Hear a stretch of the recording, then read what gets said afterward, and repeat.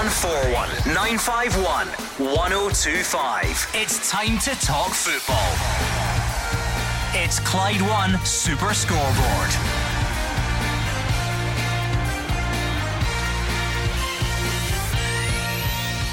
Good evening and welcome to Clyde One Super Scoreboard on the eve of the return of the Scottish Leagues after the international break.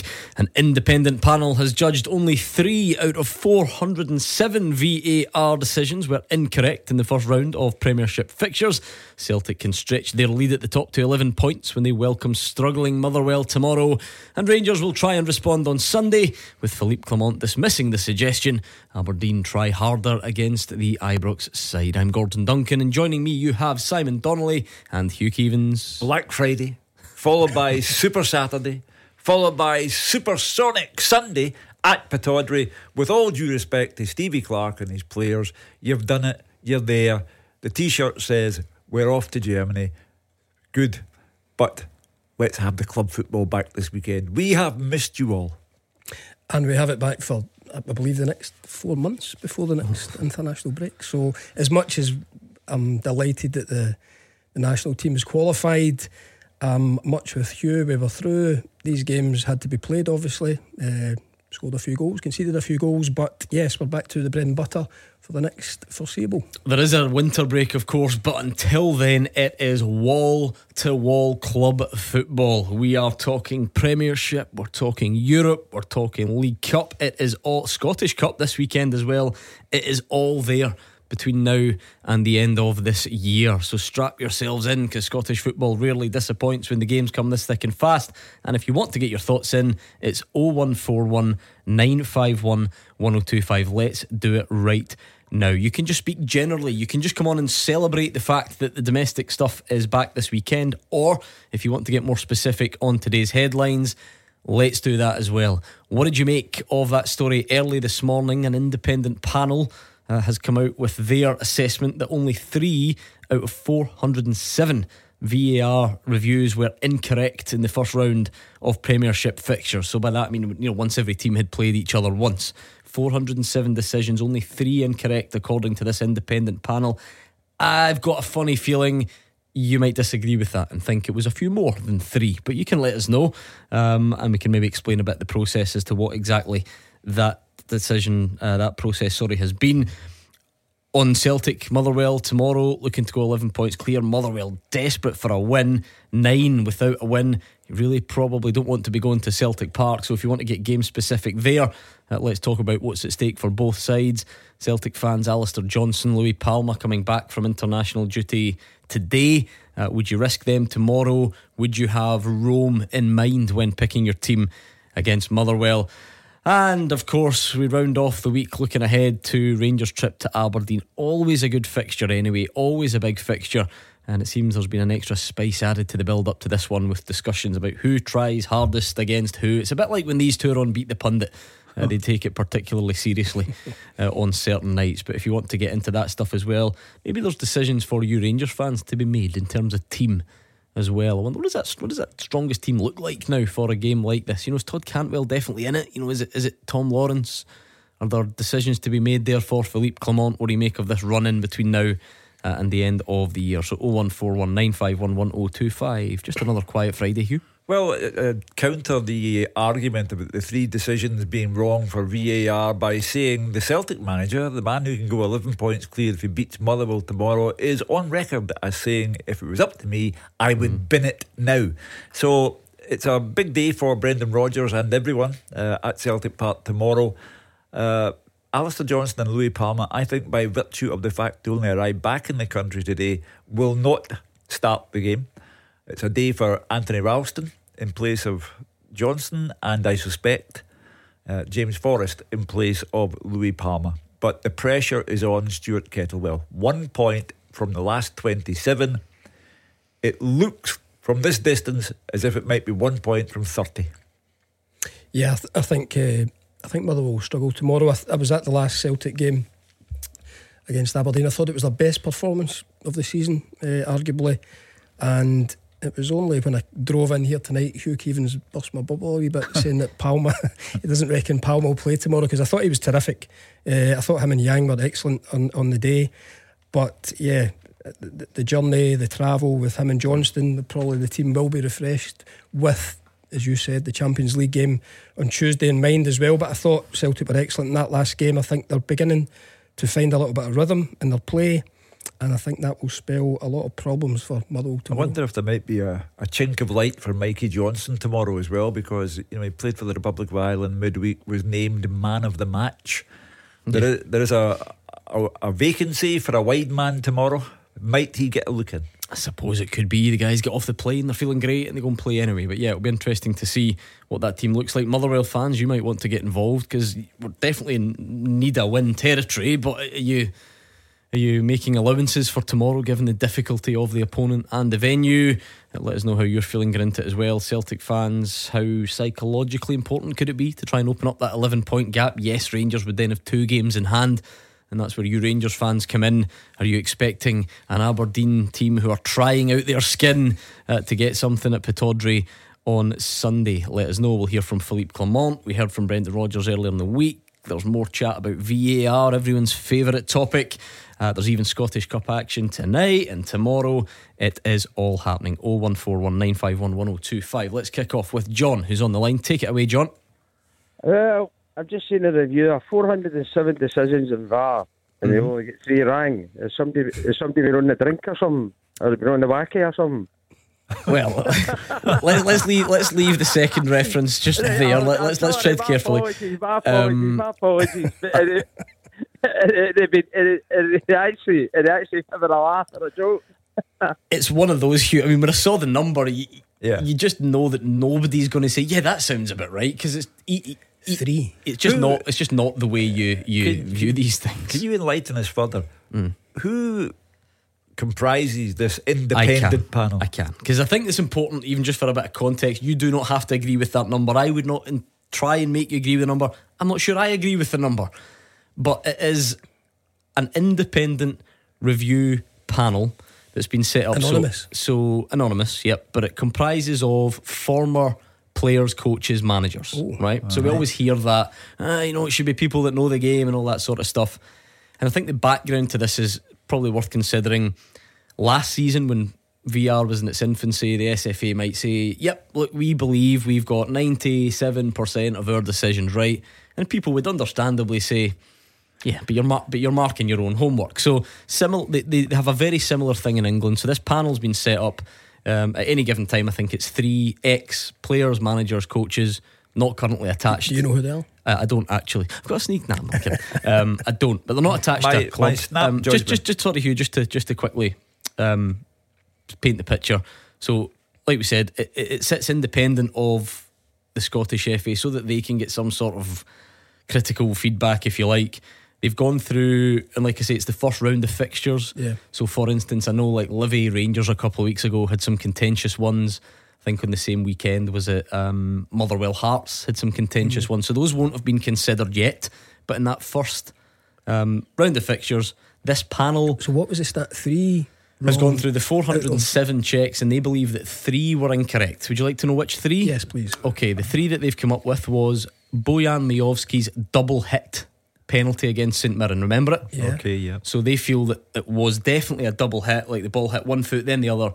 Goal shouldn't have stood. The goal obviously stood in the day. And the other 2, incidentally, if we're always looking for which club is hardest done by, both the other decisions involved Dundee. So you might remember it was Josh Mulligan's challenge at Dens Park against Kilmarnock, Danny Armstrong, over in front of the dugout. And this is an interesting one because he got sent off. Referee came to the monitor and stood by his decision, which we don't often see, to send him off. Yep. Panel says no, that was wrong, that should have been a yellow. And also an offside goal that Dundee were done out of at Livy. Willie Collum believed someone was in front of the goalkeeper.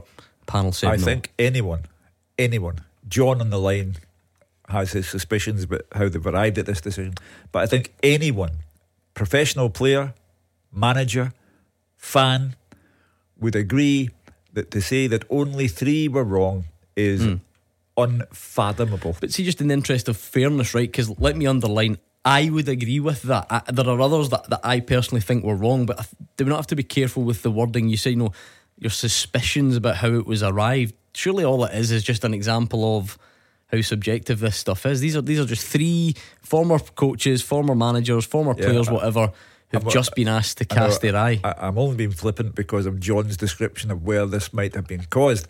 But three... Does John have any examples? And only three, Simon, 3 out of more than 400 is simply incorrect. Yeah.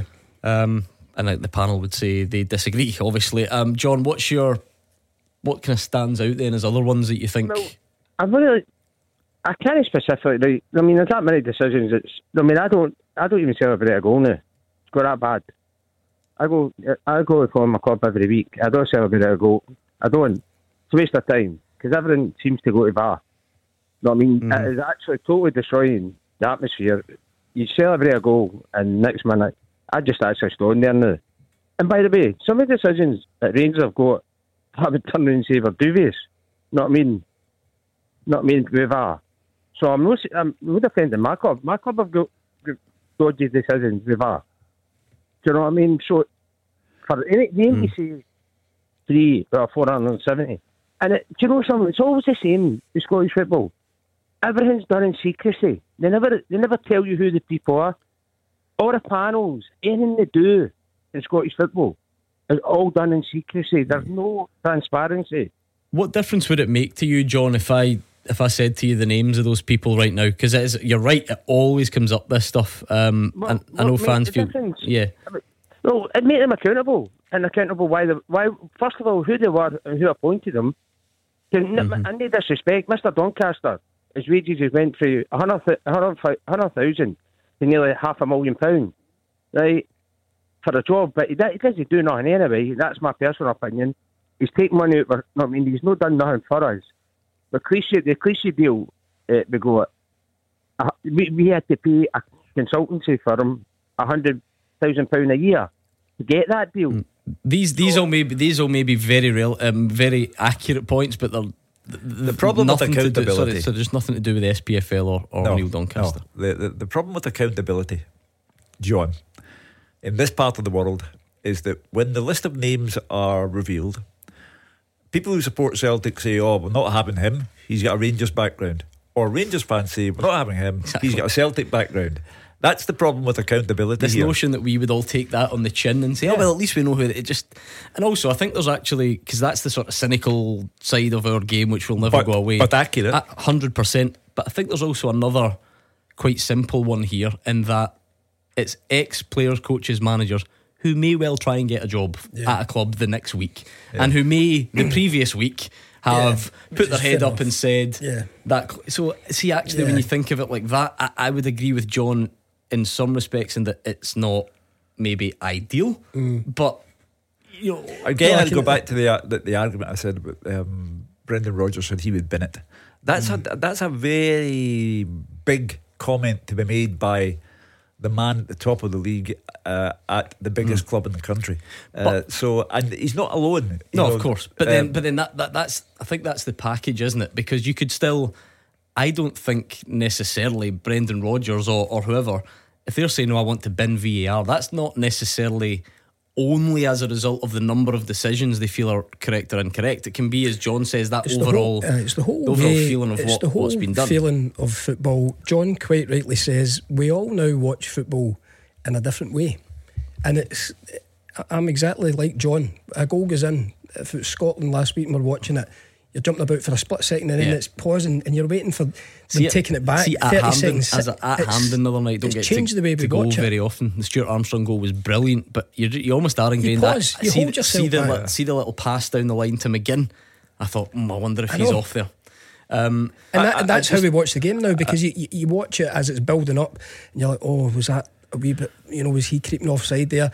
And the spontaneity of celebration from whether it's the fan or the viewer on the telly or even the players has been taken away. The only thing that's worth, again, this doesn't mean you can still think what you want about what decisions are right or wrong, but when we hear 407, it sounds huge, but bearing in mind the vast majority of them are just silent checks, that have just gone on, and so I think. But I still come back to the fact. But let's just paint the picture. I'm just talking about the facts because there's enough opinion. I'm just trying to put a bit of So out context. of the 407, some of them are just silent ones. Oh, we've not seen 400 managers, 400 It feels like refs it. go to the monitor. It feels Do you want like to know it. how many in the first round went to the monitor Go on. for an on-field review?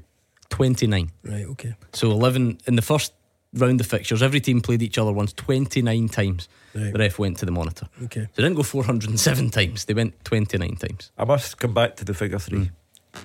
Logic and reason tells you that more than 3 have been wrong. It's Any that spring to mind for you? It's a nonsense to suggest that only 3. It's just their opinion, isn't it? That's fine. I don't necessarily agree with those decisions either. But to just say, it's a nonsense, it's just their opinion on. Oh, that's fine. Yeah. And my opinion is that their opinion is wrong. Which ones do you think? Any that You spring see, to mind? you know, again, to go over 400 calls. No, whatever. but I'm not, because most of them are silent, obviously. But in terms of like big I mean, ones, that, fans, a Rangers fan would come on here and say when Lager Bielka was dispossessed of the ball, it was unfair. yeah, I happen to think that once you've looked at it from several angles over and over again, no, I think it was a foul on Lager Bielka. But and the panel clearly agree with your assessment on that. Yeah, I'm not. You know, there will be times, but any fan, any manager will tell you that 3 is an unfathomable answer to arrive at. Thank you very much to John. What about Sheena, who's on the line? What do you think, Sheena? Hiya, how you doing? Good, how are you? I'm not bad, thank you. I was just picking up on your points for the VAR. They only picked up 3 kind of decisions that were wrong. Yep. I can point out one in particular that wasn't mentioned. It was the Connor Golson 2 hands up. That particular time. But bear in mind, by the way, you can think what you like about that one, but bear in mind it was last season. So this number today is just from the start of the season up till I think it was the weekend that the League Cup semis were played. So that's just why that wouldn't be included in those figures. Right, okay then. So we'll go with the Dyson Maeda sending off then. Yeah, again, wouldn't be included in the numbers because it was European competition. But again, you can understand these are all ones that would be causing frustration. Sheena's are you a Celtic fan, Sheena? I am, yeah. That tends to be what happens. You know, that there'll be a Sheena who supports Rangers who'll come on and give us 2 decisions that affected Rangers. You know, I'm trying to get away from the Celtic Rangers thing entirely and say that for me it's nonsensical that you can only find 3 wrong decisions as a consequence of VAR for the duration of this season. Yeah, can we try and, I mean, we've got a long show though, so we're going to try and delve a bit more specifically into some of the incidents. We can't just keep saying that. You know, it's fine for Sheena and whoever to come on and give different incidents, even if it is through their own lens. I think the numbers, it definitely sounds dramatic, Simon. I think it works out at, on average, I didn't know this, I don't know if people want to think of this when they're going to bed to help them get to sleep. The average over that first period of games is 0.4 on-field reviews per game. So on average, the ref goes to the monitor 0.4 times in a game, which obviously isn't possible, but you know what I mean, over the period. So I don't know, I get why it's that the 407 is there, but it's that maybe makes it sound a bit more dramatic. That in your head, it's as if 407 times the ref's gone to the monitor. Yeah, I just feel with 3 out of 407 tells me that it's working almost perfectly. And if you had the feeling, if you asked any supporter across the board, and their Hughes touched on Brendan Rodgers wants to scrap it. Yeah. So 3 out of 407 makes it sound as if it's almost perfect. Yeah. And it's quite. The word not. independent comes back to my mind here. Yeah. Who assembled this independent tribunal, and why is it not an SPFL tribunal? Because it's their game. Well, it's the Scottish FA are in charge of the referees and disciplinary side of things, aren't they? Well, okay, if you want the SFA to bring you up to date on what they think the success rate of VAR is in the SPFL, fine. Why is it an independent tribunal, and who put them together? Because that's, well, like, obviously it's under the umbrella of the Scottish FA, but that's the point. Because if the Scottish FA did it, people would say, well, of course you're going to make the figures look good. So they tried to do it independently, which isn't working either, according to the first 25 minutes but of this I think show. people would have a greater belief in someone marking their own homework. The official body. But then it's their own refs that would be critiquing, and then you would be sitting exactly here and saying, "Oh, how can we trust that?" Of course, they're going to say they got it right. If we're having this level of discussion about it, then it is one of the most contentious issues in Scottish football. And John, the first caller who said he doesn't celebrate, and you yourself admitted that when Scotland scored, absolutely, yeah. Everyone feels that way now. It has had a dramatic impact on the way people look at football now, and not in a good way. 0141 951 1025. It's a good time to call. Let's do it. Clyde One Super Scoreboard. Hear it, watch it. Search the YouTube stream now. You are the voice of Scottish football. Call 0141 951 1025. Clyde One Super Scoreboard. Hugh Keevins and Simon Donnelly are here. It's 0141 951 1025, and it is Twitter at Clyde SSB. If you want to get in touch, please do. Let's bring in Stephen, who's on the line. Take it away, Stephen. How are you doing? Good, how are you? Aye, no bad. Aye, so the reason I phoned up was I was obviously listening to the show there. I was driving along in my van, and I've actually still just need a kebab shop now. But what are you getting, Stephen? I don't know why. Just a doner kebab, basic Good choice. stuff. Solid Friday option. So no, basically the point that I was hoping to make was that I've listened to obviously the what they've said about the what's happening with VAR and would it be scrapped, stuff like that, but also the point that so many percent proves that it's been a success, right? Now, my argument towards that is the fact that it's not the success rate of the VAR, it's the inconsistencies still with the referees or the VAR panel. Now, as far as I'm concerned, if you're going to give somebody a penalty for a tug in a jersey, then it has to happen all the time. But that's going to ruin the game. I mean, I think it's a nonsense thing. But the penalties that you do see across. I mean, it's happened loads of times this season for people getting a tug in their jersey. That's also happened, and it's never been given. You know what I mean? And I think that so they can say that it's a success, but see, really, I think the VAR panel, the VAR actually shows up that there's really, there's no consistency between the referees. But to be fair, Stephen, if you cast your mind back to the days before VAR, that was exactly the same situation. Yeah. Referees were inconsistent before the arrival of VAR, and they're inconsistent after the implementation of VAR. That will never go away because it's not subjective, isn't it? Nobody looks. No two men look at the same, or two women look at the same incident and come up with the same decision. No, but they've got a telly now. They can look at that. They can review it. That's what's a video assisted. I mean, but they will have, Stephen. Just for accuracy, again, you can still subjectively debate, but they will have. That's what I was on about with the kind of silent check. So although you might see a shirt pull and think that should have been a penalty, it doesn't mean that they've missed it. It doesn't mean that they haven't looked at it. That's what I mean when I say silent check. So that number, that 407, as I said to Simon, that doesn't mean 407 trips to the monitor. Of course it doesn't. That's happened 29 times this season.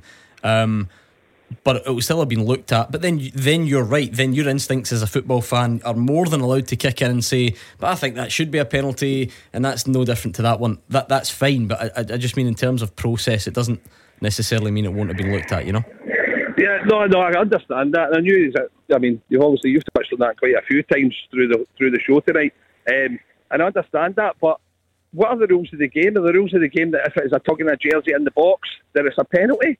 I mean, is that the case? No, that's not the rule. No. So when is it a penalty then? When it impedes the player? Yeah, pretty much. So this is kind of the big one at the moment, Simon, that I think clearly trying to negotiate through. Remember last season it was like handball, and my goodness, we're never going to agree, but it does feel touch the nearest bit of wood. Yeah. Kind of calm down a little bit in the handballs, or maybe we all seem a bit more comfortable now, roughly. Remember at the start of when VR first came in. Because Stephen's right, and I think the rules of the game, laws of the game, guidance to referees, not every shirt pull in the box is a penalty. So let's use that as our starting point. It's still going to be hugely subjective, but what the refs have to work through, my understanding is is the shot pull or the holding, is it prolonged? Is it quick? Is there a quick hold and let go, or is it prolonged? Most crucially, does it stop you, or does it impede you from getting to the ball? If the ball's crossed to the near post and I'm pulling your shirt at the back post, who cares? Just leave it. What's the point? But if the ball's dropping onto the penalty spot, you're going to get there, and I pull you down, then, well, that's so obviously got more chance. Is what you're saying. But those would be the kind of criteria that you would look at. And Hugh's right. VAR has totally changed the inbox. It should have changed the inbox behaviour, but players still try it, and they might get away with it, and they might not.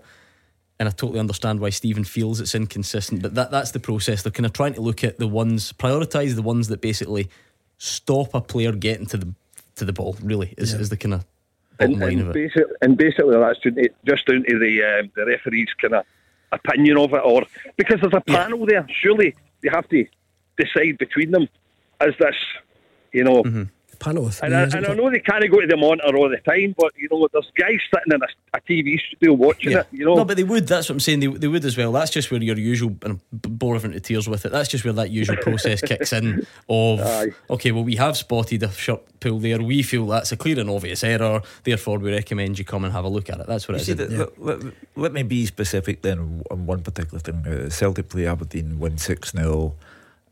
Jack McKenzie cleans out O in the 6-yard box, and the referee, I've got a problem.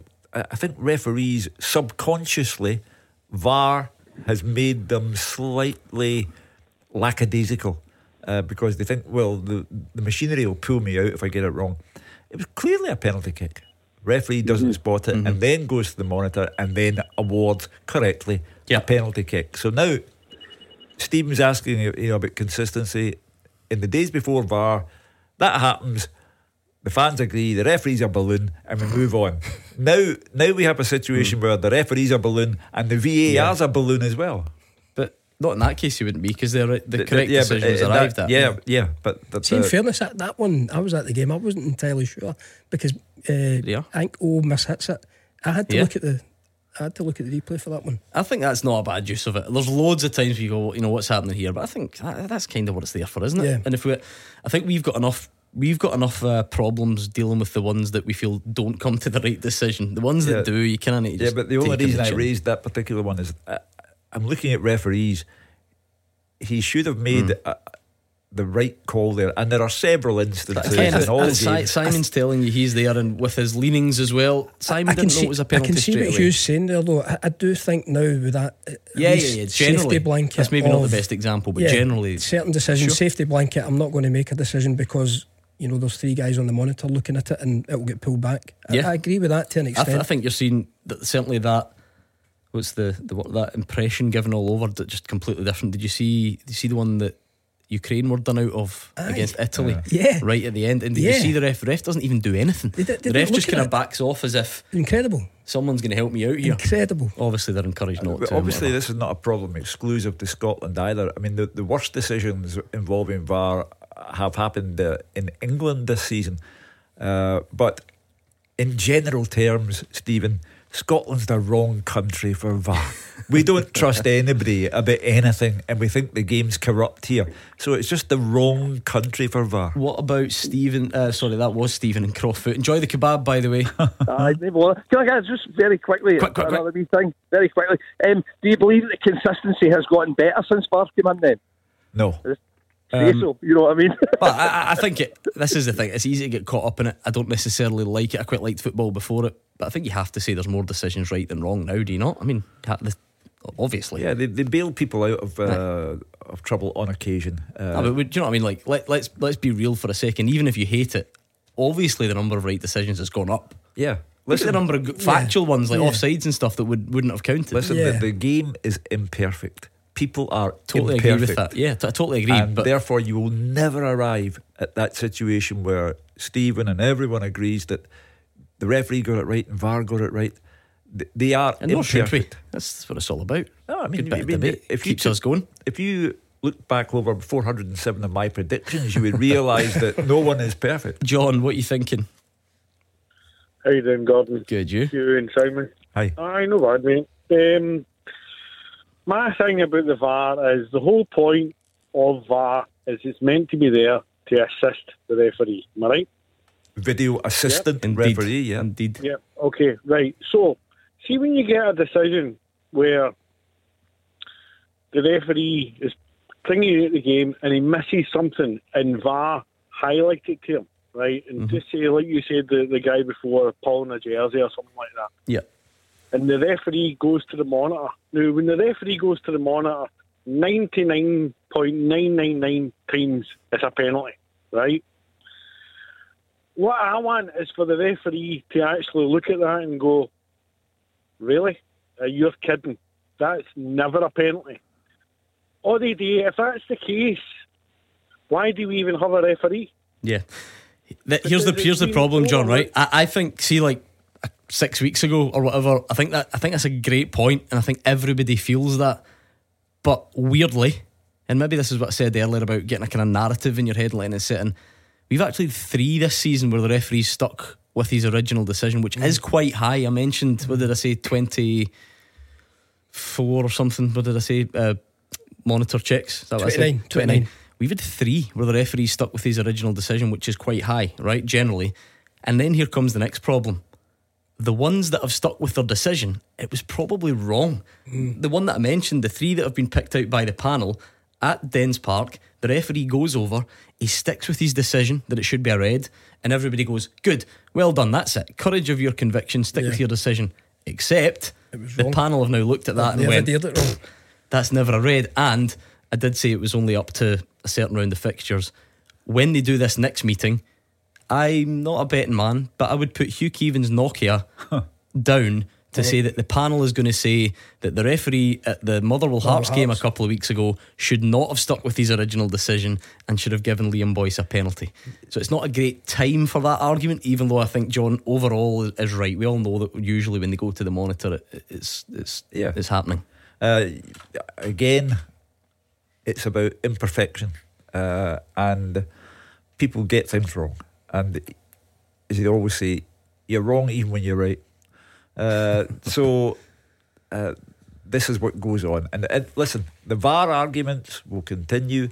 You'll come back here 6 months from now and give us the updated independent tribunal review, and we'll still argue over it. And here's the thing, that number right now, and it definitely does sound dramatic, I don't know what it will be next time. Again, if I were a betting man, 100%. Well, no, because bearing in mind, right, so what did we say, 3 from this round? But already in one weekend, Liam Boyce penalty at Motherwell. What was the other one? Ross McCausland penalty, Livingston. So there's every chance you're getting 2 already from the very first round of fixtures. But anyway, let me park that, because believe it or not, even more important than VAR is this.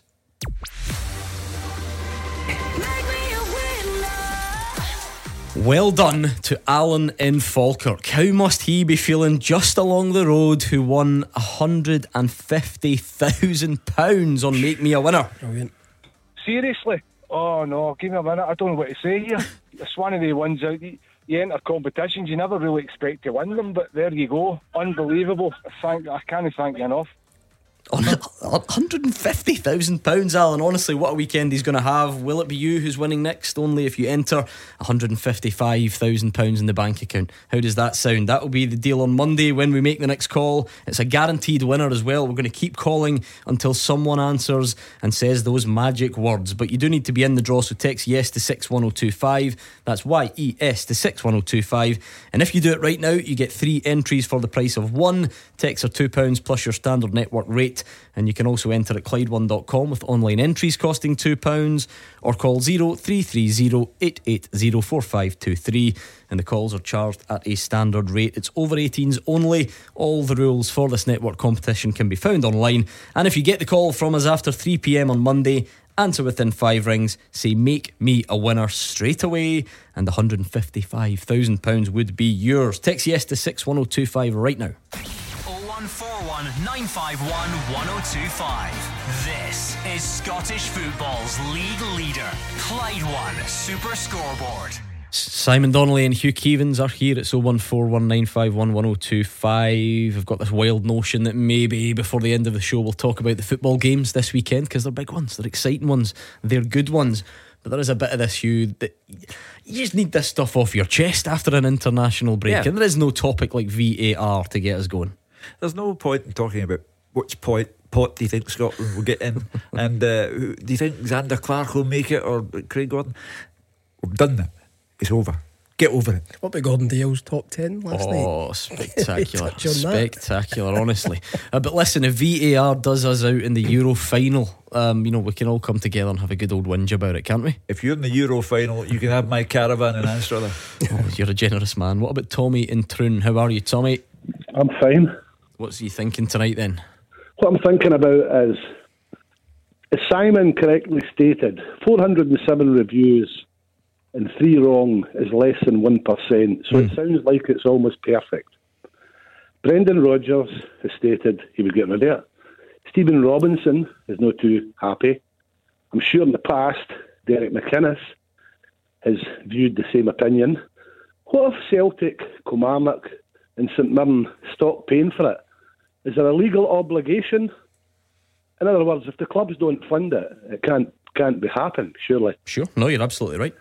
So what's to stop Celtic, not just Celtic, but the other clubs who say we're not happy with this, just saying, look, is there a legal commitment for a season or 2 seasons or 5 seasons, or what if they just stop paying? Could Celtic play Scottish FPL games without VAR because we're not paying for it? Because we're the biggest contributor, I believe. I think ultimately though, I wonder if it's worth bearing in mind, Hugh, and I could be wrong here, but just because, if Brendan Rodgers, he said if it was up to me personally, I'd get rid of it. And Stephen Robinson, you might not be a fan. I'm not sure that's the same as the club officially saying we are against this. We don't want this anymore. And I think what's worth bearing in mind, that as exciting it is it's all a very hypothetical thing. It's quite easy to say, I get rid of it. And I'm not sure it's actually like this. It's not like officially Celtic are officially wanting to withdraw VAR. I don't think that's where we're at. We've had the cup matches this season where clubs have opted out of having VAR. Presumably you can opt out of having it in SPFL matches, but I think it would need to be, if it's in the Premiership, it's in for all the games. You would imagine, but it then leads to chaos. I'm sure that, Tommy, you wouldn't like a situation whereby you have Celtic with no VAR at Celtic Park, and then you go and play Motherwell at Fir Park, and there is VAR. That brings up a whole different argument about natural justice, and you can't have one rule at one ground and another rule at another ground. If all of the clubs in Scotland decided that it was a negative so large that they wanted to be without it, then there are political steps that you can take to eventually end up at the SFA. However, the clubs, someone, Tommy, is going to have to take the first step. Whether it's your club or another one, someone would have to lobby the other clubs and say, look, can we have a show of hands here? How many would like to see VAR discontinued in Scotland? They've all just voted in not that long ago, and I get maybe you feel that it's not turned out the way we wanted. This could just be a personal thing, Simon. It sounds dramatic, and it's a good conversation for us. Hypothetically, would you get rid of it? I don't. To me, it just doesn't seem like that's on the table. It's everywhere. It seems to be, unfortunately, as Hugh mentioned earlier, it's caused major chaos in England this year with all their cameras and all their years' experience prior to us getting it. Champions League, it is completely imperfect, and you are more than entitled to say that you feel it's sucking the life out of football or whatever. I don't think the conversation of should we get rid of it is realistic. Might be a good conversation to have, but I don't think it's realistic. I think, in fairness, it's here to stay. I think across the board, Europe, the world, it's here to stay, unfortunately, and it drives me mad at times. It drives it. Brendan Rodgers is talking about it there. As you quite rightly say, it's not a Celtic statement, it's his opinion. I think the guy before him, Postecoglou, made his frustrations with it taking too much time. I think he said that at Tottenham this year as well, with certain things. You want another boring stat about the average length of a VAR review in Scotland this season? Go on. 2 minutes and 20 seconds. 2 minutes and 20, too long, in my opinion. But VAR is like income tax in terms of going to the monitor and stuff. It's abhorrent, but it's with us, Simon, forever. It is. And I'm almost certainly going to regret this at 20 seconds to the break. But Tommy's a Celtic fan, and we'll always have arguments in this show of don't you try and tell us this stuff evens itself out, because I know that this team's had this and this, my team's only this and this. But I'm sure there were times Brendan Rodgers, he would have been thankful of it on the day that the goal was ruled out against Rangers earlier this season. Yep. VAR intervened. Yep. And also people who don't like it, it's not all about the number of decisions perceived to be correct. As you say, sometimes it's about, is it the delay? Is it the lack of communication to fans, the lack of communication to the viewer watching at home? There's kind of a lot that would go into that debate, wouldn't there? There's loads about it that creates frustration. I touched on it earlier on about spontaneous celebrations, people watching the game differently, goals going in, and you're already now looking at the replay saying, are they going to dig them up for that? Is it a handball? It's just changing the way that we watch football. Did that surprise you, that other stat that I said? Because I must admit that surprised me. So 93%. So there was 239 goals checked. Yeah. In that opening period of fixtures, it does. And 93% the original decision stood. I must admit, I thought it would have been lower than that. That surprised me. But in my maturity and mellow state of mind, I thought that when Rangers had 2 goals chalked off against Celtic in the first half at Ibrox earlier in the season, it would be the end of the conspiracy theory and the end of rows over VAR. How wrong can a person be? Were you surprised by that statistic, that 93% of goal checks this season of... Yeah. Why do you think that is then? Like, is it because even if you still hate it and you won't be changing your mind on it, which is fine, is it easy to get sort of swept up in... Fans have an immediate... We've heard it voiced here on more than one occasion tonight. Fans have this immediate knee-jerk reaction that every time a goal is scored, don't celebrate because they'll chalk it off. Well, you have just statistically shown us that that's not the case. Having said that, I mean, so just maybe it's your nature, because fans still definitely celebrate. I know to some individuals might be a bit more hesitant, but loads, look at players, the ones that have got their shirt off and all that, and then they get pulled back. Anyway, Tommy, it is a good point. Thank you very much. It takes us up to time for this. Beat the Pundit with the Scottish Sun. For the best football news and opinion online, thescottishsun.co.uk/football. What a way to end the week than by beating Hugh Keevins or Simon Donnelly, who has crawled out of his sick bed to be with us tonight. I'm a bit concerned because my finger's not in the pulse this week. You're a soldier, honestly. But at least you've got a pulse. That's the important thing. Yes. Dazzler was complaining he wasn't well earlier in the week. I heard that. His week got worse when we pulled out that magazine article from 1993. Simon had a fitness test this morning, Hugh. Yeah. And I was out of options. You were here on your own if you'd failed it, I must admit. I was done this week moving people around. So listen, I was out at the boxing last night. I had a great night. I'm feeling tip top. How many what? Classes? Oh, please drink responsibly. Let's play Beat the Pundit. You have to get your call in before 7 o'clock. Tackle the headlines. 0141 951 1025. Clyde 1 Super Scoreboard.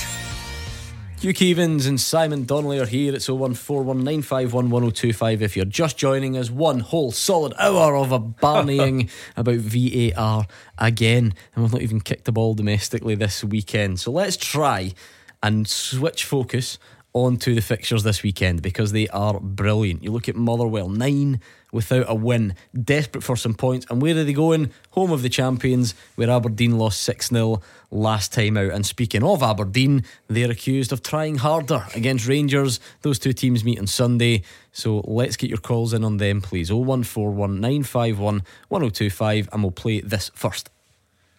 Beat the Pundit with the Scottish Sun. For the best football news and opinion online, thescottishsun.co.uk/football.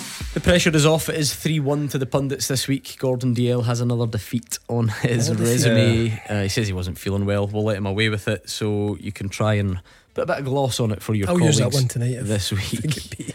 So what are we talking? Bedridden for the last few days? Bed for a couple of days, yeah. Just is it man flu? Oh, honestly. So a lot better tonight. Youngsters these days, Hugh. I mean, sitting inside with a hat on. I mean, this is the way standards have dropped. I need a haircut. Chris is in co-winning. How's it going, Chris? I'm not too bad, mate. Yourself? Not bad. You ever played before? No, I've never played. I've been on before, but I've never played, pal. Good, that's the way I like it. I like a debutante. Do you have a favourite? I don't know who's perceived as being weaker out of these two dumplings. No, I don't like to say who's weaker, but I'm a Rangers fan, so I'd like to beat Simon. He's a bit older with knowledge. I'd like to beat him, but I'll probably not beat any of them. Well, I mean, he's certainly older. I don't know if knowledge automatically follows experience, certainly. But anyway, one of them has been in bed for a few days, and one of them had lots of red wine at the boxing last night. So excuses in already. Exactly. Heads it's Hugh, tails it's Simon, and it's Mr. Red Wine himself. It's Hugh Keevins up against Chris in Kilwinning. So we'll give Hugh some greatest hits radio to listen to, just so he can't hear us, Chris. And you have the same time every night, 30 seconds, answer as many as you can, and if you want to pass and move on, that is absolutely fine. Okay, let's go for it, mate. Let's go. Your time starts now. Who's the only team Celtic have taken points from in the Champions League this season? Pass. What was the score last time Rangers played Aberdeen at Pittodrie? 3-1 Aberdeen. Which former Prime Minister said today he'd like to have managed Wraith Rovers? Gordon Brown. Name either manager who previously replaced Derek Adams at Ross County. Malcolm Mackay. Paul McGinn joined Motherwell from which other Scottish side? St Mirren. Who did St Johnstone beat to win the League Cup in 2021? Inverness. Name any other country in Scotland Women's Nations League group. England. Right in at the death. I like that. I like your style, finishing strong. Let's bring back Hugh. Can you hear us? Yeah, a bit of Madonna there. She's almost as old as me.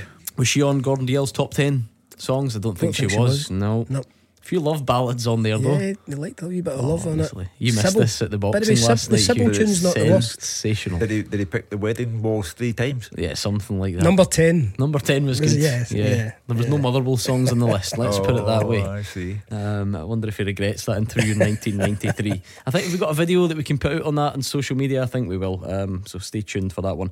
But it's the same set of questions to you, Hugh. You ready? I am. Your time starts now. Who's the only team Celtic have taken points from in the Champions League this season? Atletico. What was the score last time Rangers played Aberdeen at Pittodrie? 1-0 Rangers. Which former Prime Minister said today he'd like to have managed Wraith Rovers? Gordon Brown. Name either manager who previously replaced Derek Adams at Ross County. Jim McIntyre. Paul McGinn joined Motherwell from which other Scottish side? Hibs. Who did St Johnstone beat to win the League Cup in 2021? Aberdeen.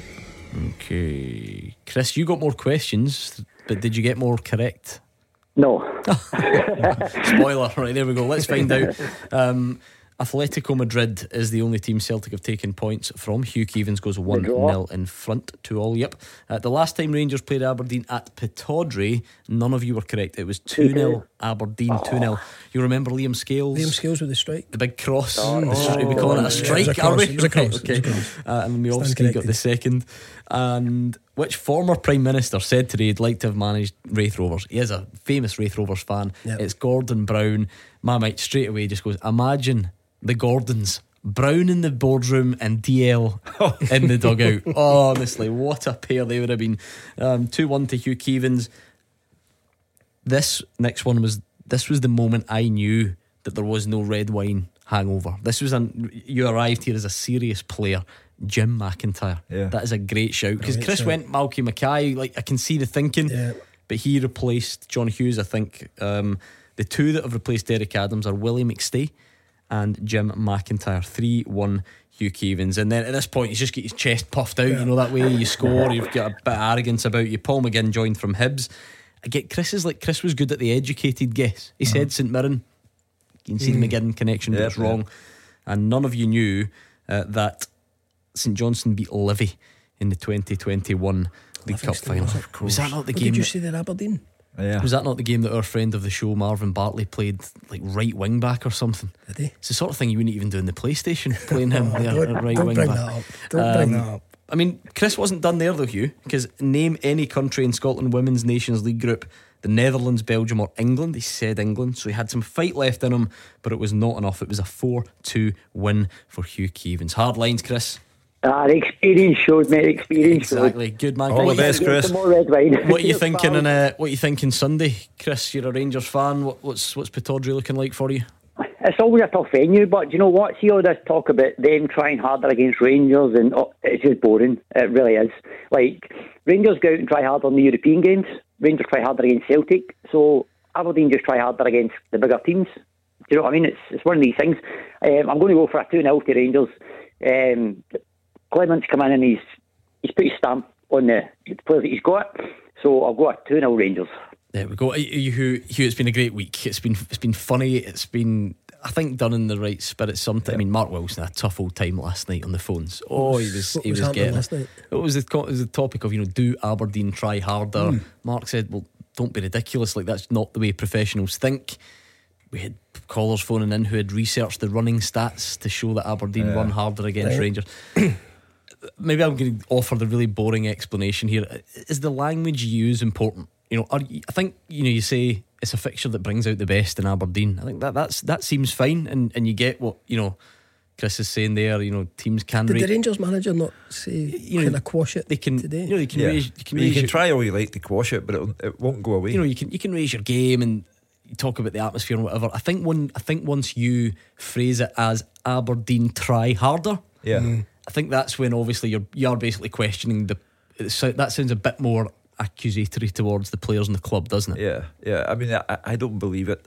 I do believe that there is a decades-long animosity between both sets of fans because of an incident between Neil Simpson and Ian Durrant, and that has made the fixture the next most contentious after a Celtic Rangers fixture. That's for fans though, I mean, I can't imagine Nicholas Raskin and Bojan Miovski care much about that. I don't believe that whoever the Aberdeen manager may be at any given time, it's Barry Robson just now, I don't believe that he stands in the dressing room before a game against Celtic and says, listen lads, just take it easy, and then the following week if he's playing Rangers there are double training sessions and all the rest of it.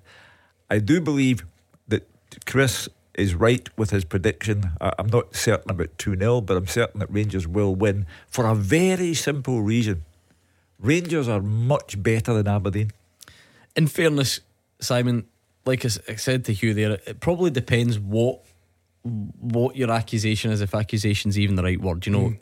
Hugh's saying I don't think Aberdeen have a stand in the dressing room and discuss that they're going to try harder. No. But maybe that's not what people are saying. Maybe people are saying, well, it is an intense rivalry, and therefore the players do raise their game in the same way that Celtic players might raise their game to play Rangers, vice versa, European games. Is there anything in that? Have we all got a bit mad with this debate this week? I think we've all got a bit mad with it.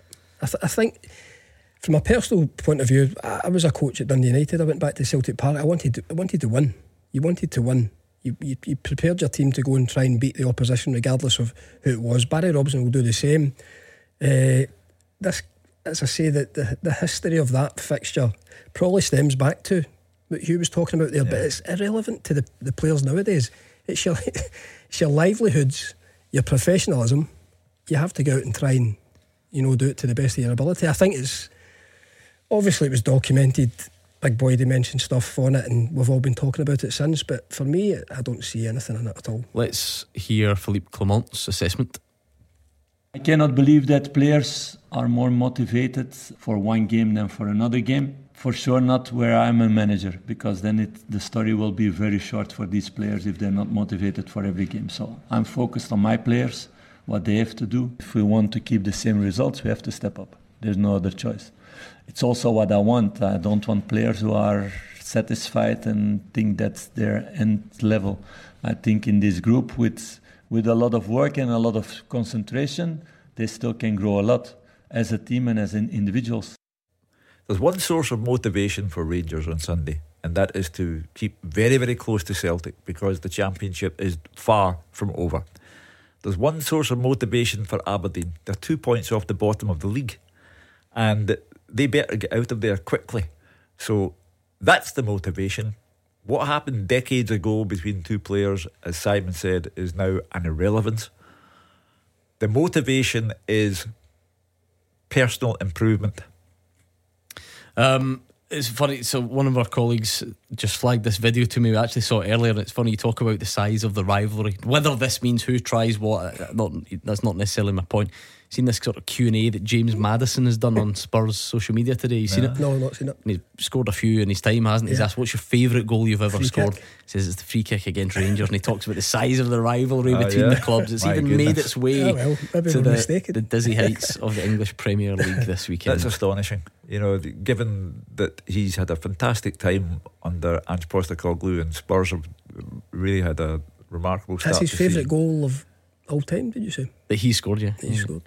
I remember it well too, but it's astonishing that after all he's done in his career since then, that remains at the forefront of his mind. Incredible. Yeah. Let's bring in Sean. How are you, Sean? I'm good, thank you. What are you thinking tonight? A question for Hugh Keevins. Even though I forgot it now. Well, I don't worry. See, this is a good thing. I think I can jog your memory. It's definitely something about Ryan Kent, according to my screen. Does that ring a bell? Yeah, it was. Go for it. Do you think Rangers should re-sign Ryan Kent? I think the problem created here, Sean, is that Ryan Kent played for other managers at Ibrox, and the manager now is Philippe Clement, who has his own ideas in mind. I think that Ryan Kent was a decent player for Rangers. I don't think he was the player that he could sometimes be made out to be. He could flatter to deceive. He could fail on the big occasion. But for me, the most important point is that I would guess that this man, Philippe Clement, knows exactly who he wants to bring to Rangers in January. And it would not surprise me. You know, Kevin Van Veen tried I heard that Rangers wanted me. At 32, he's not going near Rangers. And I'm not sure that Philippe Clement is interested in Ryan Kent either. So we always just do this. We kind of put two and two together. Celtic fans have been talking about Jota, Rangers talking about Ryan Kent, Motherwell talking about Kevin Van Veen. It was Tierney before. We spoke about Tierney here at one point. I have nothing more to add to suggest that it's possible, but to just, I think Philippe Clement would probably like more wingers. No, just given the. Carry on, Sean. Do you think he's worth bringing back? I mean, Simon, he's really divided opinion. I think that's fair. When you say, I would say no. I'm interested to Sean, obviously, what he feels about it, but I would say no. I think towards the end, his numbers weren't where they should have been. And they tailed off quite dramatically towards the end. I think this guy Clement will be looking to the first transfer window of his tenure, and he'll be looking to bring in his own type of players. He'll already be looking at them, I would imagine. What do you think, Sean? You asked the question because you think it would be a good idea. Well, in my own opinion, I think he'd be a good replacement because I think Philippe Clement would be a good ambassador towards him. Yeah, there is that. Like Hugh, it's entirely possible that Philippe Clement then gets a great tune out of him and rediscovers some of the stuff. But there are just, if he wants a winger, there are loads out there. It doesn't add anything, does it? To the fact that he's been there before. There was peak Kent and there was peak Morelos, and Rangers should have cashed in at that point, and they'd have made millions of pounds on the pair of them, but they didn't, and ended up with nothing. And peak Kent came and went, and I'm not sure that as I say, he flattered to deceive on too many occasions for me, and I'm not sure that Philippe Clement is remotely interested in him. Let's hear a bit more from Philippe Clement, not on Ryan Kent unfortunately, though. Thank you for your call, Sean. On the line, he believes that some players returning from injury can help the squad. Rangers are gearing up now for 12 games in 37 days. We go now in a next series of games of 12 games in 37 days. We're going to need a fit squad. We're going to need a large number of players to make a good rotation, to have every second that they're on the pitch that they can go 100%, that they can go maximum, because that's the kind of football we want to see. The first weeks with the new manager, it's always honeymoon. Everything is new and everybody's expecting the chance, and we start with a white page. Now we need to see also players who are not playing the first 2-3 games if they stay sharp.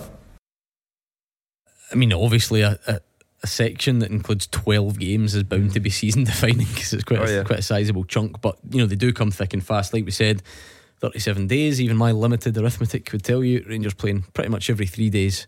And they will also have Europe. Well, that's the thing. It includes cup final and you know, big games in the league as well. You know, to go to the managerial cliche, you can only take one game at a time, and I just find that Sunday's game fascinating for the reason that we'll need to get this Aberdeen lie down to Celtic and try hard against Rangers argument out of the way. And I just think it's a fascinating game, and he will go in with a completely open mind, because he doesn't know what happened between Ian Durrant and Neil Simpson, and he doesn't know the extent to which the fans dislike each other. He just sees them as a team in red that he has to beat, and it will be, I think, an outstanding football match. The thing is, if you even take out the who tries harder against who, Simon, to state the obvious, that this fixture comes immediately after they lost 6-0 at Celtic Park. So in any team anywhere in the world, expect a reaction. You're looking for reaction. You need it to be much better than the previous game. Forget who you're up against. So it'll be interesting to see how that game does pan out, because loosely, the way Aberdeen set up at Celtic Park, and I stress loosely because they lost 6-0, has kind of worked for them this season. They obviously went to Ibrox earlier in the campaign. They've had good performances in Europe. Celtic were very good in the day. Aberdeen got it terribly wrong. So be interesting to see what differences. It was exactly that. It was a culmination of both of those things. As I say, I covered that game. I thought it would be a difficult game for Celtic, because Aberdeen had come off the back of a decent result in Europe. I think they're still a decent team. I think that played a part. Simple, like tiredness, if you like, after Europe. Possibly, but I think Celtic were very good on the day.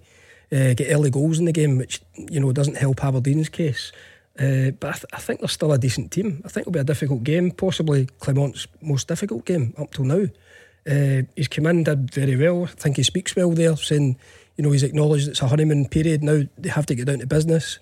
I said before, for Beale to keep his job, he'd have to win every game and win the cup. So this guy's got an opportunity of winning the first domestic trophy. It's the classic example of two different managers. When Rangers lost 3-1 to Aberdeen at Ibrox and emptied half the stadium because they were so awful, did the Rangers players, who are now working their socks off for Philippe Clement, shortchange Michael Beale?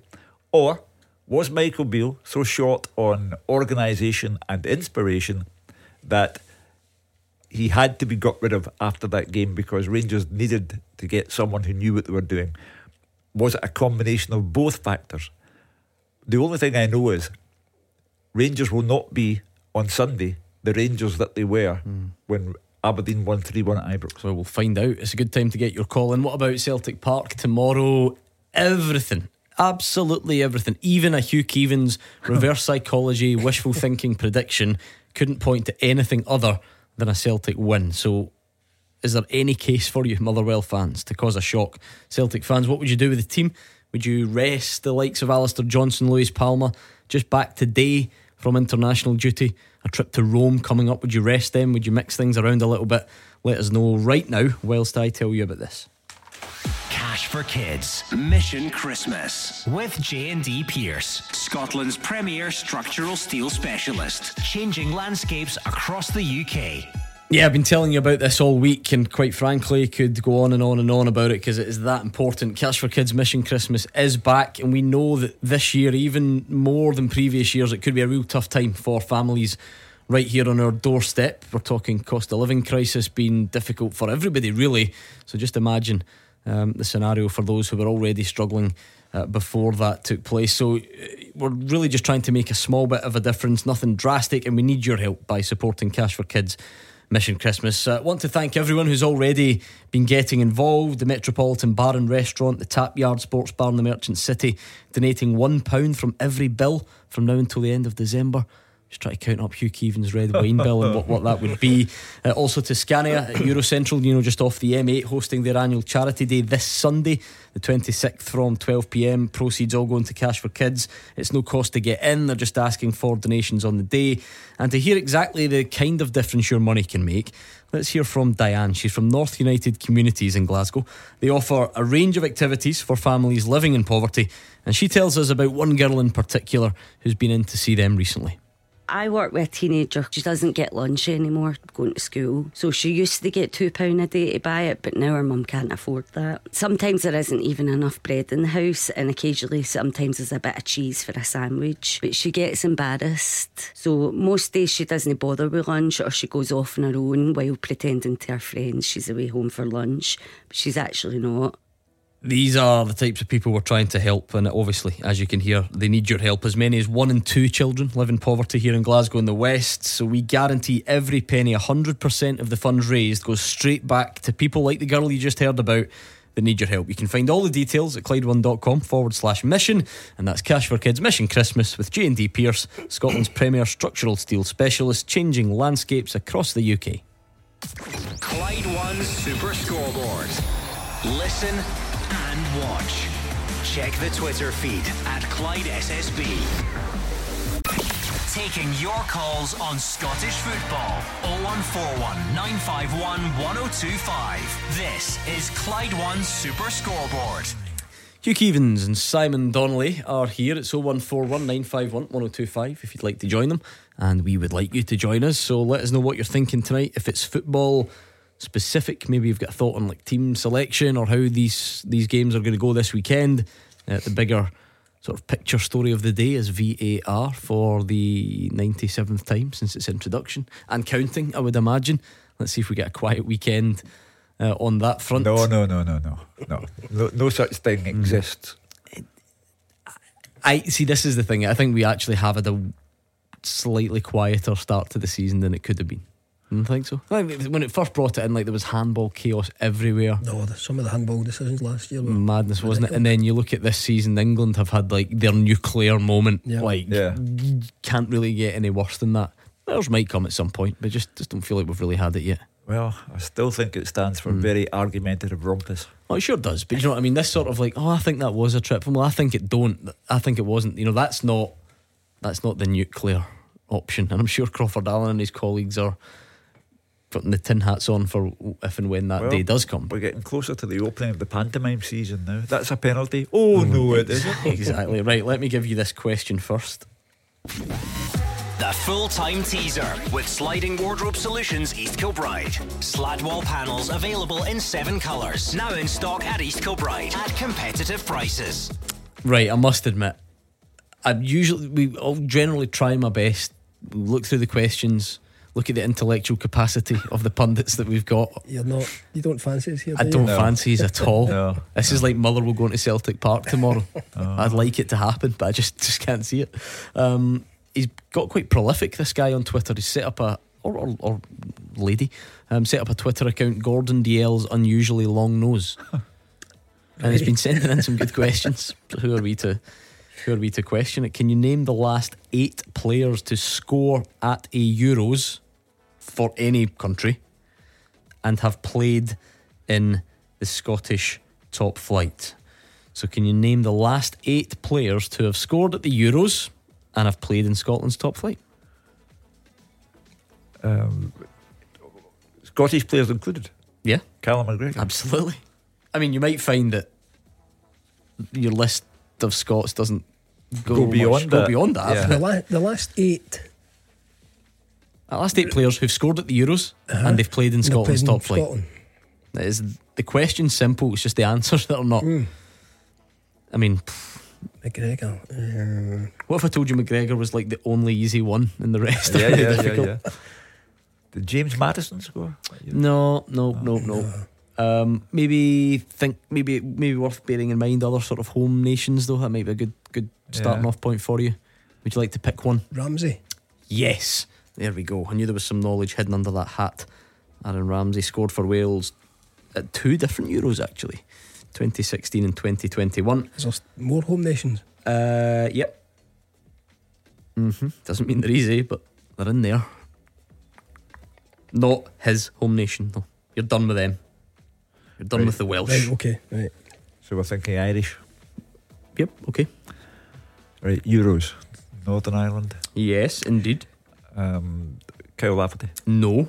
Not far off. What about the Republic? So there was we'll not stick with Northern Ireland. There was a few Euro 2016, wasn't there? That sort of era. I remember that team did well, and there was a good few had Scottish top flight experience. Right, I'll let you get Jordan back. Jones. No, thinking more of an impact on our top flight than him. With no disrespect. Steve Davis didn't score, but again, you're kind of getting there. All right, you can get back to it. You can have a think, and if you want to submit a question out there, full time at Clyde1.com. Get your questions in. Greg is in Edinburgh. Greg, how are you? All right, Gordon. What are you thinking tonight? What have you got for us? We're just going back to the VAR thing. I can't believe I've spoke about enough, but every time a dispute comes up about VAR, all you see is Celtic fans or on Twitter and phoning in and just moaning constantly about it, and you think, how can they moan? And Rodgers, I've never seen a manager moan like it. And how can Rodgers, you've never seen Rodgers moaning about the lack of Bielke when at Ibrox, though, eh? Well, we mentioned that one earlier on. But that's still a contentious decision. I suppose if you're a Celtic fan, you think it's a foul. If you're a Rangers fan, you think it's not a foul. But I'm just saying, what has Rodgers got to moan about? He's in charge of the team with the biggest budget in the league. How do you think all these small teams feel when they come to Parkhead? To be fair to Brendan Rodgers, he was the third manager to go public on it. The first that I can recall was Derek McInnes at Kilmarnock, and then came Stephen Robinson. So Brendan was third in the queue. I think, to be fair, Greg, this is what we said, about it being maybe a bigger discussion as well. Obviously the comment came on the back of Dies and Maida in Europe, so not Scottish refs, not Scottish VAR, but I'm not sure it was necessarily Brendan Rodgers saying we've had all the bad decisions against us, no one else has had bad decisions, we're the worst hit, and therefore we want rid of VAR. I think, is it not maybe about that bigger picture, as we said, about yes, decisions, but maybe the time it's taken, the impact it's having on the games? Did it not feel like a bit more of a bigger comment from him rather than just we're harder done by than anyone else and therefore we want rid of it?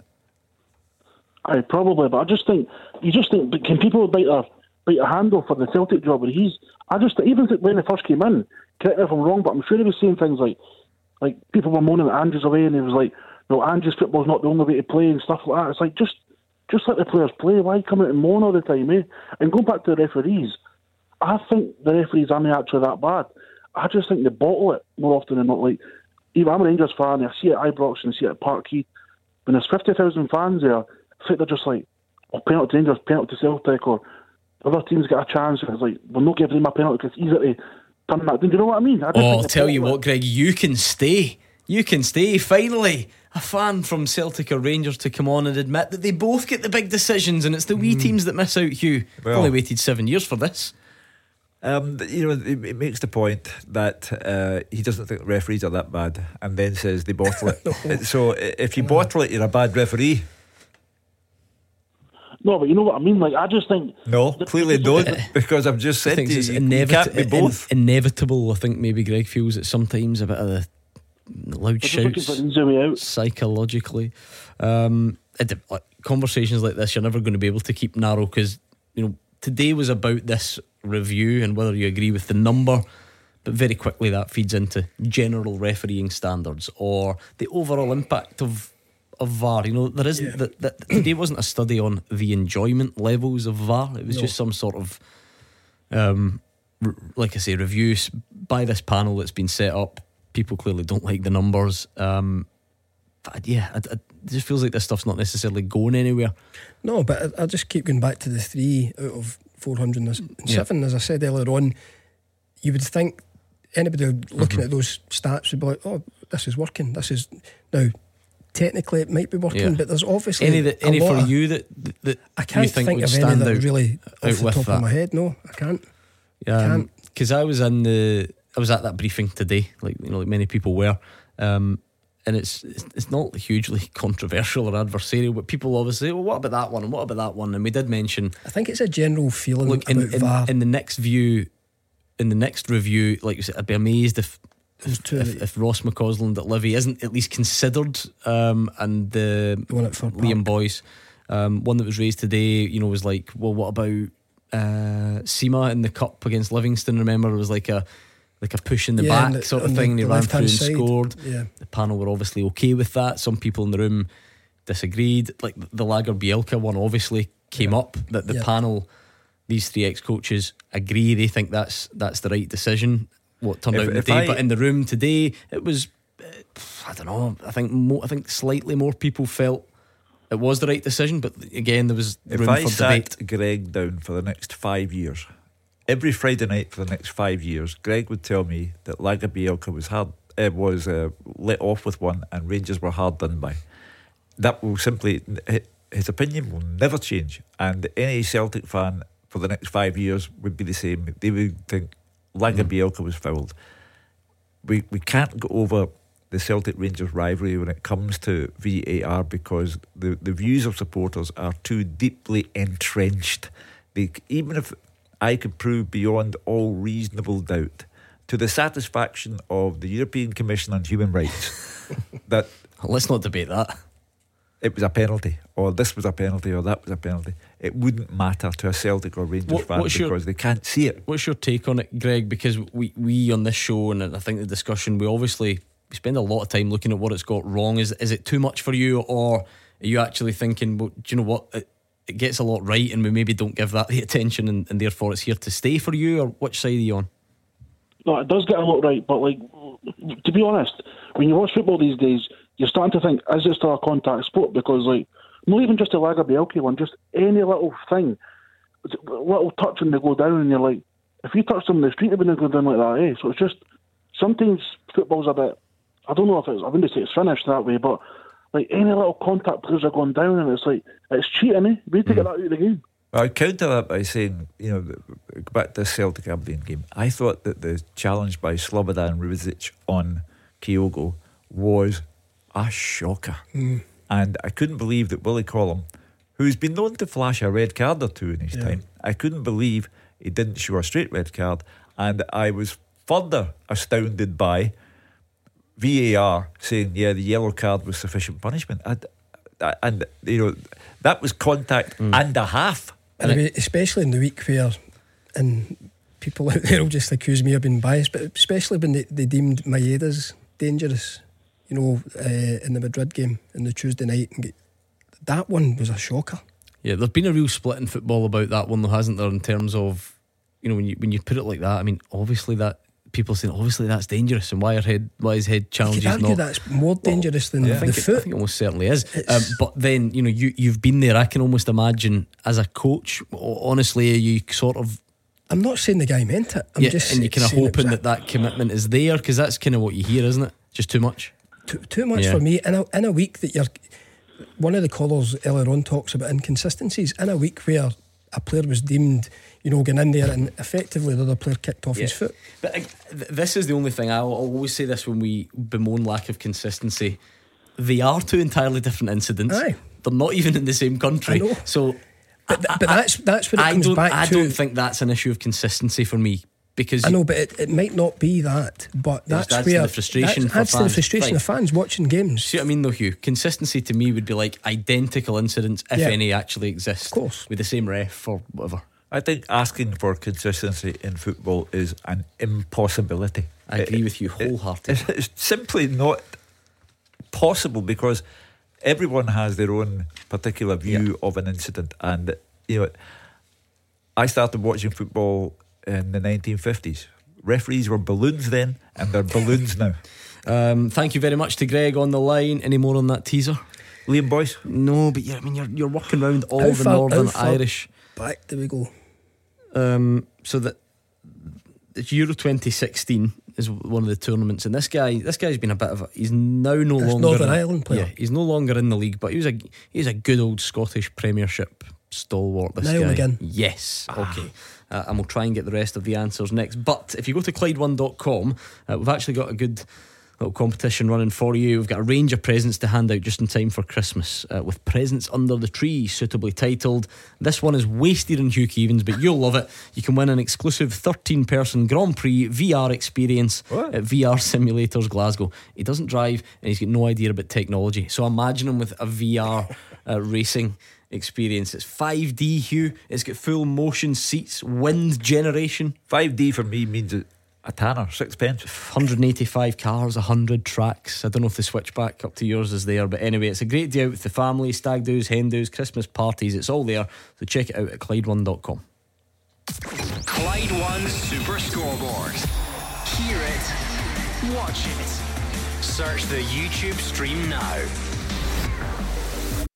Number 1 for football in Glasgow and the West. 0141 951 1025. Clyde One Super Scoreboard. Simon Donnelly and Hugh Keevins are in the final part of tonight's Clyde One Super Scoreboard, which means they've got a full-time teaser to get through, and they are plodding their way through it. That'd be the best description. We're asking them to name the last 8 players who've scored at a Euros for any country, and they've also played in the Scottish top flight. So you've got Callum McGregor, Aaron Ramsey and Niall McGinn. Interestingly, that is in the order you're sort of, most working our way back from most recent. Milo has sent a good answer, a really good answer actually, that you're still looking for. Georgie Samaras. Well done. Scored for Greece against Germany at Euro 2012. Jelavic. Well done. Croatia against Republic of Ireland, also Euro 2012. Okay, 3 to get. I will tell you, there are 2 former Rangers players in there. 1 for a home nation, 1 for not a home nation. And the other one is a former Livingston player. That's when you're in trouble, I think, with this one. Difficult. Do you know what yesterday was? The birthday of Hugh, the anniversary, I should say. No. 6 years ago yesterday. What were you doing? 23rd of November. Oh, I've seen this. 6 years ago. 2017 or whatever that would be. And this is going to make you feel really old, because it makes me feel old. 6 years. There's nothing that can make me feel older than I am, unless you're going to tell me Hugh Keevins is a specky tube. 6 years ago yesterday. My grandchild, one of my grandchildren, used to run around the school playground saying, "My papa is the specky tube." Can you believe that though? 6 years. I don't know. What was he doing? Fielding, was it comments? Mean or tweets. Tweets, yeah. It was brilliant. It was in this very room. Yeah, it looked a bit different back then, didn't it? But we sat in here, and see if you go and watch the video back, the most remarkable thing about it is Gordon DL's hair colour. Oh wow, that was before he stopped using the Just For Men. It's like a burgundy colour or something. Oh dear. Need to watch it back. My favourite, the highlight of my career is probably Robbie Pires, who actually recorded in the Francophile style. Hugh Keevins is a specky too. Yeah, did you play in that? Did he play in some sort of Star Sixes? Yeah. So when he came, someone got him to record Hugh Keevins is a specky tube. Was it in French or was it just with the accent? Just hello. French. Just with the accent. He did the full Charles Aznavour. 6 years. And all, do you know what? I put it on my Instagram story yesterday, and everybody just kept replying saying, "You've got to do this again." It's like they enjoy seeing mean things being said about you. It's funny that, isn't it? But as I say, it pleased the grandchildren no end, so there's no harm in it. There we go. It's on the screen for the live stream. There he is. It's that look in his face. I think, you know what? I think you're aging great. Yeah, you look exactly like that right now. Wow. I think you're aging. I mean, is that no? You've gone for a wee round neck tonight rather than the cardigan. That's it. And I've got a tie on. I never wear a tie now. Standards of just listen. I've enjoyed the plummet. You're next to guys with hoodies and caps on. What you meant to do? Anyway, right. What else do you think? What else would you like to bring to our attention ahead of tomorrow? Well, Craig Levine's returned to Tynecastle. That would be a belter. You'll get a good reception, won't he? Also, Derek Adams. I like Derek. I always have done. The new Ross County manager against Kilmarnock. Everywhere you look, there's good stuff going on. He's been away for what? Was it 9 years? 9 years, yeah. 9 years. Derek's been away. Still got the house in Dingwall. Craig Levine will get a good response, won't he, from the Hearts fans? I don't see any reason why they should be abusive towards him, because I remember Craig as a Hearts player, and believe me, he was an outstanding Hearts player, magnificent defender, and Hearts very much in his blood, and I think he should get a warm welcome. Yeah, it all ended in tears. It's like that in football. You know, you can be great 1 minute and it all ends in tears. There's no reason for anyone to be abusive towards him tomorrow. This is where you test the new manager bounce. You know, what can Derek Adams do? Craig Levein got a good response initially. He did. What happens he there? did, and they've got the home game against Kilmarnock. So yeah, you're looking for that manager bounce. It's just interesting. You know, he's been away plying his trade, I think, down Plymouth. Where was he? Morecambe recently, yep. So he's been away for 9 years, but knows the club very well. Had success here before, so it'll be interesting to see how he does this time and out. Tony Docherty at Dundee, special mention. Great because start, man steps out on his own, comes from the shadows where he's been with Derek McInnes for years and years, doing a great job. And you know, Hibs, Nick Montgomery, he's got that first win. That will be another good fixture tomorrow. It's a very good card, very good weekend altogether. What does tomorrow mean? What does tomorrow look like for Motherwell? Just is it about avoiding a heavy one? Is that about? I think he's good.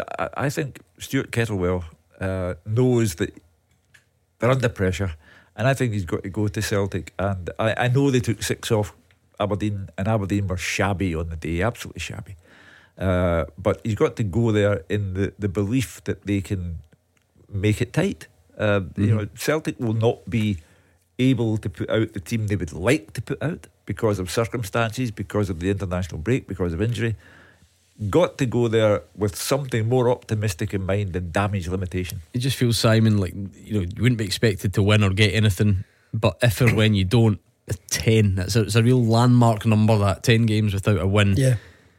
Does the attention really shift to after that? Can you write tomorrow off completely? And then you look at in 1 week after that, Dundee at home, Ross County away, St Johnstone at home. Well, that week is massive, isn't it? Yeah, they're the ones that Motherwell will be focusing on. It's wrong to say they won't focus on tomorrow because they're a professional outfit, and we've seen St Johnstone go there and get a point this season, so it can be done. I think Celtic, as I said earlier on the show, are clicking into a wee bit of rhythm. But those 3 games there, Gordon, that you've just mentioned, massive. That's the ones that will probably define this moment for Motherwell. Kind of feels like can't beat anyone at the moment, but maybe that's just the fatalist in me. Right, let's finish off with this teaser. Did you get any more? Really tough. Looking for players that have scored at the Euros and played in Scotland the last 8. The Northern Ireland veteran. Go on. Northern Ireland veteran, defender, came to Rangers, latter stages of career, barely played. Give us his initials. GM. Don't like silence. Silence on radio is not good. West Brom, better known. Graham, Gordon, Gareth Macaulay. Macaulay. Have you heard of Gareth Macaulay? Are you familiar with his work? Yeah, just about. Right, the other 2. Would never have known he was at Rangers. What about a Rangers? Rangers loanee? I think he was scored at Euro 2016 for Slovakia. That should give it away. I know who he is, but I can't get. VW, yes, Weiss. Vladimir Weiss. And the hardest of all, former Livingston player, Republic of Ireland against Sweden. Great career down south, Norwich and the likes. Position? Midfield, little playmaker type. Set pieces, all that sort of stuff. No, Houlihan? Yes. Houlihan? Wes Houlihan. There you go, well done. You got there in the end, sort of. Thank you to Simon and to Hugh. What a day, what a weekend it's going to be in Scottish football. Back with a bang after the international break. Andrew McLean is looking after things tomorrow. I'll speak to you Monday night, and in the meantime, you'd be mad not to stay right there. GBX is up next.